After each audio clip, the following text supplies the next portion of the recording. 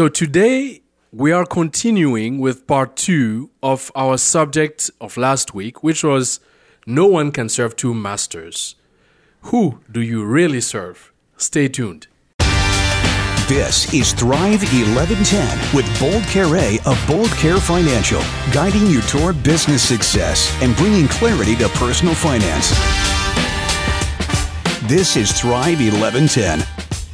Welcome to this episode of Thrive 1110, the show where you get Bible-friendly business and money tips that you can implement in your day-to-day life, in your operations, so that you can thrive. And as you thrive, remember God, as He is the one who gives you the power to actually prosper. So remember God and be an agent of transformation in your family, in your community, and in your city. My name is Bold Carré, your host, and you can listen to the part 1 of the show that we are airing today by going on the chri.ca website or on the website thrive1110.ca. That's thrive1110.ca. So you can catch up on part 1 of this episode or listen to any other episode of the show that we have here at Thrive 1110. So I'm glad to have again with us today Lorne. Thank you, Lorne, for being here again. My pleasure in being here, Bold. So we're going to continue right into the subject. Last time we were able to hear how you went from a pastor to a financial advisor, let's say to a dissatisfied financial advisor, and then realizing some things that God was actually calling you to live out this calling through your work, and it led you to Kingdom Advisors eventually, and now you are the director of Kingdom Advisors here in Canada. So we covered that last week, and this week I'd really like us to dive deeper into the subject of no one can serve two masters. And we were talking about that before the show, and one good place that we could start with is Luke 16. Do you want to help us with that? Yeah, absolutely. I think it's important to really dig deep into what the Scripture has to say, because you cannot serve God and money. Comes right at the end of a very powerful parable, in my opinion, but one that's very easily misunderstood. It's probably one of the easiest parables to misunderstand. Yes. And so if you look at it, it's very fitting for your program, Bold, because it's talking about a business owner and a manager. And if you look at Luke 16, and I'm not going to read it all, but I'm certainly going to reference it because the business owner calls the manager in and asks him really to give an account. And he says, he was squandering his possessions. And that's interesting in Luke 16. The word squandering is actually referenced in Luke 15, the story of the prodigal son, where he squandered the wealth. So it's kind of the same idea. And he's asked to give an account of your management because you can no longer be my manager. In other words, because of the accounting, he's actually losing his job. Not good. Certainly not a good situation. But this manager is really focused on himself, his own interest. And the next verse, he talks about, what am I going to do? So obviously, he haven't even accumulated sufficient wealth to have some money on hand because he feels desperate in losing his job. Yes. But to be focused on our own interest is pretty typical in our day as well.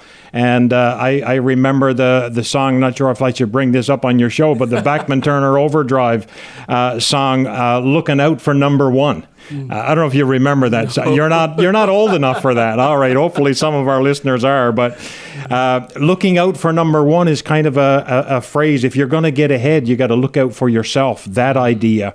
So he was very motivated by his own interest, and I believe that was his worldview. And he said, what am I going to do? And he comes up with this idea. When I'm removed from management, people will welcome me into their homes. So he goes on to make these deals. And when you look at Scripture, it's almost like he's actually called the dishonest manager, which is interesting. because he goes on to make these deals with the debtors to the owner of the business, and he says, "How much do you owe?" And one says 100 measures of oil, and he very quickly says, "Take your invoice, cut it in half, 50% off, write 50."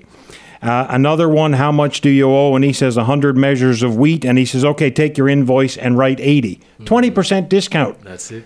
So what he's doing is actually making friends.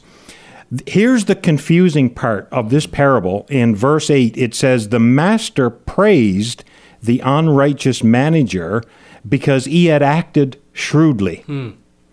So it's kind of like you're doing at least what appears to be dishonest. That's puzzling, yeah. And the owner comes in and praises the manager for what he has done. And he says clearly, "Because you have acted shrewdly." And without looking into the Greek of that word, I just looked up the word shrewdly. And it's interesting because if you think of a business person being shrewd, it's really a positive term. It's not a negative. And the dictionary definition is actually finding an opportunity that's hidden. And if you consider that in light of this parable that's being told, that's exactly what this manager did. In a difficult situation, but he found an opportunity to actually help people, to give them a better deal on what was owed. And interestingly, historically, lots of times the steward was paid based on the interest of what was owed to the owner. So it's quite possible that what this manager did is actually cut out what he was going to be paid in order to do a favor to these people who owed the debt. So it's quite possible that that's the case. But in any event, I think the reason he was really praised is that he lived according to his worldview.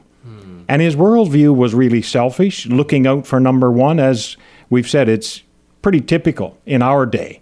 So he's looking out for himself and actually acting on his own behalf, trying to make deals to secure himself, kind of. Yeah, exactly. Because he says, "I know," in verse 4, "I know what I'll do so that when I'm removed from my management, when I have finally lost my job, people will welcome me into their homes." So it's not unlike today. You know, it's kind of you scratch my back and I'll scratch yours, that sort of thing. Or, you know, it's you do a favor and you that favor is going to be extended to you. So that's kind of the thinking behind this. And then Jesus begins to really explain the parable. And he makes this statement, which is almost like a rebuke. "For the children of this age are more shrewd than the children of light in dealing with their own people."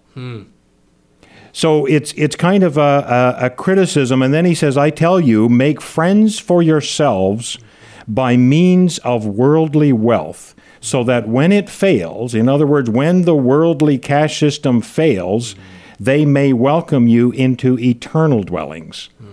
So Jesus actually changes the picture a little bit. He's not just going to be welcomed into homes here, but if you handle your wealth properly in this world that we live in, you will eventually be welcomed into eternal dwellings. In other words, what we do with our money today really matters, and it has an impact eternally. That's pretty powerful for us to think about. That's really, really profound. So it's as if Jesus was saying, like, this guy, according to his own worldview, according to his own sets of standards, according to the worldly patterns, he acted shrewdly. But us, as children of God, we are not necessarily living out that shrewdness in our dealings with the wealth that we have. Yeah, and we're also not necessarily living according to our worldview. That's right. You know, and our worldview is really with eternity in mind. And thinking about, okay, how do we use our money? Do we only focus on the here and now when we make financial decisions? Or are we thinking, do we have a longer term perspective where we're thinking about eternity and actually impacting eternity by the decisions we make financially? So the way we're dealing with our possessions right now, money, business, etc., really has to do with which master we are serving. Absolutely. Absolutely. And Jesus goes on to say, whoever is faithful in very little, or is faithful in much, and whoever is unrighteous in very little is also unrighteous in much. So if you have not been faithful with worldly wealth, who will trust you with what is genuine or with true riches? So it's like you go back to the beginning of the parable. This manager is managing someone else's assets. That gives us a perspective that we need to have today. Everything that we have is not actually our own. We're actually managing on behalf of someone else. If we believe God owns it all. That's it. That's it. Right? And so that begins to change our thinking quite a bit into how we use our wealth today. So we should, as children of God, even as business leaders, ministry leaders, what is in our possessions should be used in light of eternity. That's what it means for us to act shrewdly with the possessions that we have. Yes, and finding opportunities, because he found an opportunity to actually build deeper relationships. This manager did. That's it. So, if you look at what's eternal, God's word is eternal, and people are eternal. They're made, we are made with eternity is in our hearts. So if we focus there on people and using our money to actually serve people, there can be an eternal consequence to what we do. It's an outflow of using our money with that in mind. So what Lon was sharing, really, you can go back and read it in Luke 16, right? It's right at the beginning of Luke 16, if I'm not mistaken. Yes, correct, yeah. That you find this parable. And we can really see how it's easy for us as children of light, like this Jesus calls us there, children of light, to miss the point here and to actually see how we can be serving how we can actually be serving the wrong master if we're not focused on doing things that have eternal significance. That's a powerful point, because you cannot serve both. Exactly. You can only serve one. Wow. Right? You can, and Jesus, I'm confident in saying that because I'm quoting what Jesus said. Exactly. Right? Exactly. You cannot serve God and money. Yeah. But interestingly, you can use money to serve God. That's it. And I think when we begin doing that, or when we are intentional about doing that, then we're coming to a place where we are actually living according to our worldview, which is the shrewdness point. Because he was praised, I believe, the master praised him because he acted shrewdly. In other words, he was looking out for number one, and he set out to do that, and he accomplished it. That's it. In the meantime, in the process of serving himself, he actually served others. And I think that's what we have to do, but with an eternal focus, realizing that what we do with our money today has an eternal impact. So really the question can be put differently. So when I say no one can serve two masters, when I put that at the beginning of this episode and I say, who do you really serve? So the question could actually be turned and asked like, are you intentional in what you have, what God has put in your hands as resources, money, etc., even your business? Are you intentional in finding opportunities to have and to use that money, that wealth that you have, to have an eternal significance, an eternal impact? Yeah, and the interesting thing to think about in who we serve is to realize who the competitor is for our heart. Because often we look at, Satan seeks to destroy. Yes. And yes, he does. That's very clear in Scripture. Yes. But the competitor to our heart is not actually Satan. It's money, it's wealth, and possessions. Wow. That's what competes with our heart. when it comes to who we're going to serve. Because you're right. If we were asked, like, without knowing this passage, to fill in the blank, you cannot serve both God and, we would probably be writing that, it's we cannot serve both God and Satan. But in this case, he really makes it clear that money, the spirit of money, or the spirit of mammon in this world really is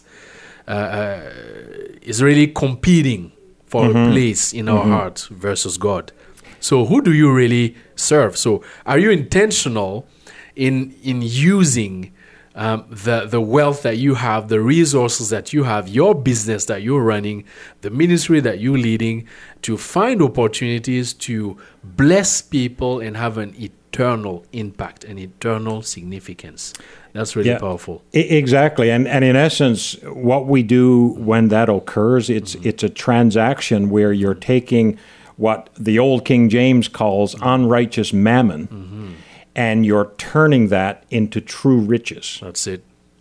That's a significant transaction. And even in Philippians, we don't have time to get into that today, but Paul talked about an account that you have, and he was referencing an eternal account, and he was saying, when you give, he said, I'm interested not in the gift itself, but I'm interested in the profit to your account. And he was speaking about an eternal account. Wow, that's mind-blowing. That's deep. Like, I think we would need definitely another episode to really go deeper in that aspect of things.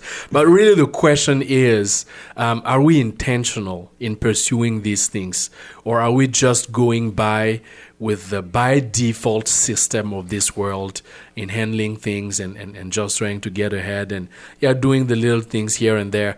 Last episode, Lorne told us that one of the differences that Kingdom Advisors or certified Kingdom Advisors help people with is actually know how much they could give and still be okay.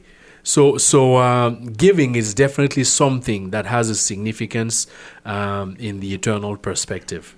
And so that's the question. Who do we really serve at one moment or the other, one way or the other? And that really begs the question. So this is a parable that really, to me, is intriguing because it calls out, well, then how does the Bible deal with, what does the Bible teach us about biblical wisdom that we can use to make sure that we're following these principles and guarding ourselves from really falling on the other side, which is serving the God of money? So what are the biblical guidelines, biblical wisdom regarding dealing with money? Well, there's lots of resources available, and I know one that I would like to make available and have you share is, it's called a 4-H tool that comes from the Ron Blue Institute. And Ron Blue, as I mentioned last time, is the founder of Kingdom Advisors. And he talks about 4 areas: the heart, health, habits, and hope.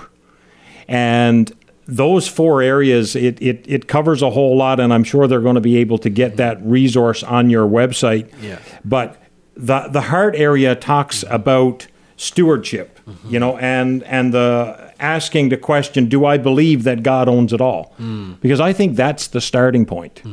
And that is actually the starting point in this parable, recognizing that you're managing what belongs to somebody else. Yes. That gives you a whole other level of thinking around your financial decisions.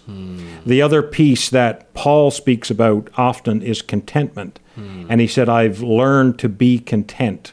So there's lots of scriptural references that we can go to give us guidance. And, we think about that term contentment. It's very biblical.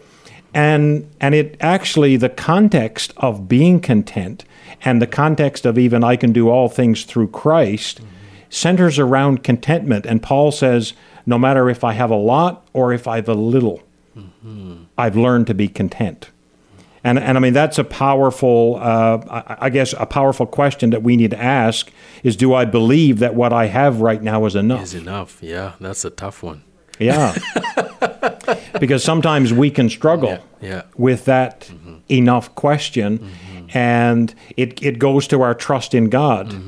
You know, to even, is God a provider for us? Because one of the things that money wants to do is to get us to place our trust in the riches, in our bank account, how much we have, etc., rather than in God. And that question of contentment really helps us be on the safer side. Are we content with what we have right now? And the interesting thing is, as you accumulate money, the tendency is that your trust begins to shift away from God and to the money. You see that as a resource that you can depend on. The book of Proverbs talks about how that can so easily fly away. Yes. And we have to have our trust in something that's solid. Oh, God help us. and the, you know, as wealth accumulates, we can drift toward that. And, you know, the important piece about that is understanding that giving actually breaks that hold that money can have on us. Absolutely. You know, and money is not evil in and of itself. The Bible says the love of money is the root of all sorts of evil, but not money itself. Not money itself, but really putting our heart in it, putting our trust in it. Yeah, and having it shift, going back to who are you serving, you know, and it's a slippery slope around money, and that's why the giving element is so significant, because giving does break the power of money over your life. Yes, and I'm also reminded of that passage. I believe it's in Matthew that says, "Where your treasure is, that's where your heart will also be." So where you give, when you give, wherever you give, you'll have a tendency to have your heart lean towards that, and in that way also, it actually helps break the power of money over us.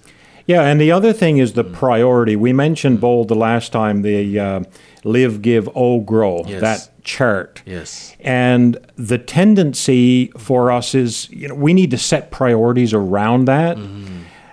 The tendency is kind of, you live first. When you get money, you spend it on your lifestyle, and you don't limit your lifestyle, and you give out of what's left. And I believe the biblical mandate, the biblical wisdom that comes for us is make giving a priority and work down through the list where your taxes are paid, your debt is paid, you are saving some money, and then your lifestyle is on what is left. That's a completely different shift for us. It's a paradigm shift, definitely. And just for you listening, Lon is going through what is called, it has been created by the Ron Blue Institute. It's called the 4 H's of Financial Wisdom. And, that's our Let's Get Practical section. I didn't announce it, but this is our Let's Get Practical section. Put your hands on these 4 H's of financial wisdom to help you actually implement these truths in your life, walk this walk, so that you will actually safeguard yourself against falling into serving the god of money. And that's actually the by default system. If we are not intentional in pursuing these 4 H's of financial wisdom, the by default system will take us to serve and put our trust somehow in the god of money. Again, money itself not being wrong, but putting our heart and trust in that is the danger.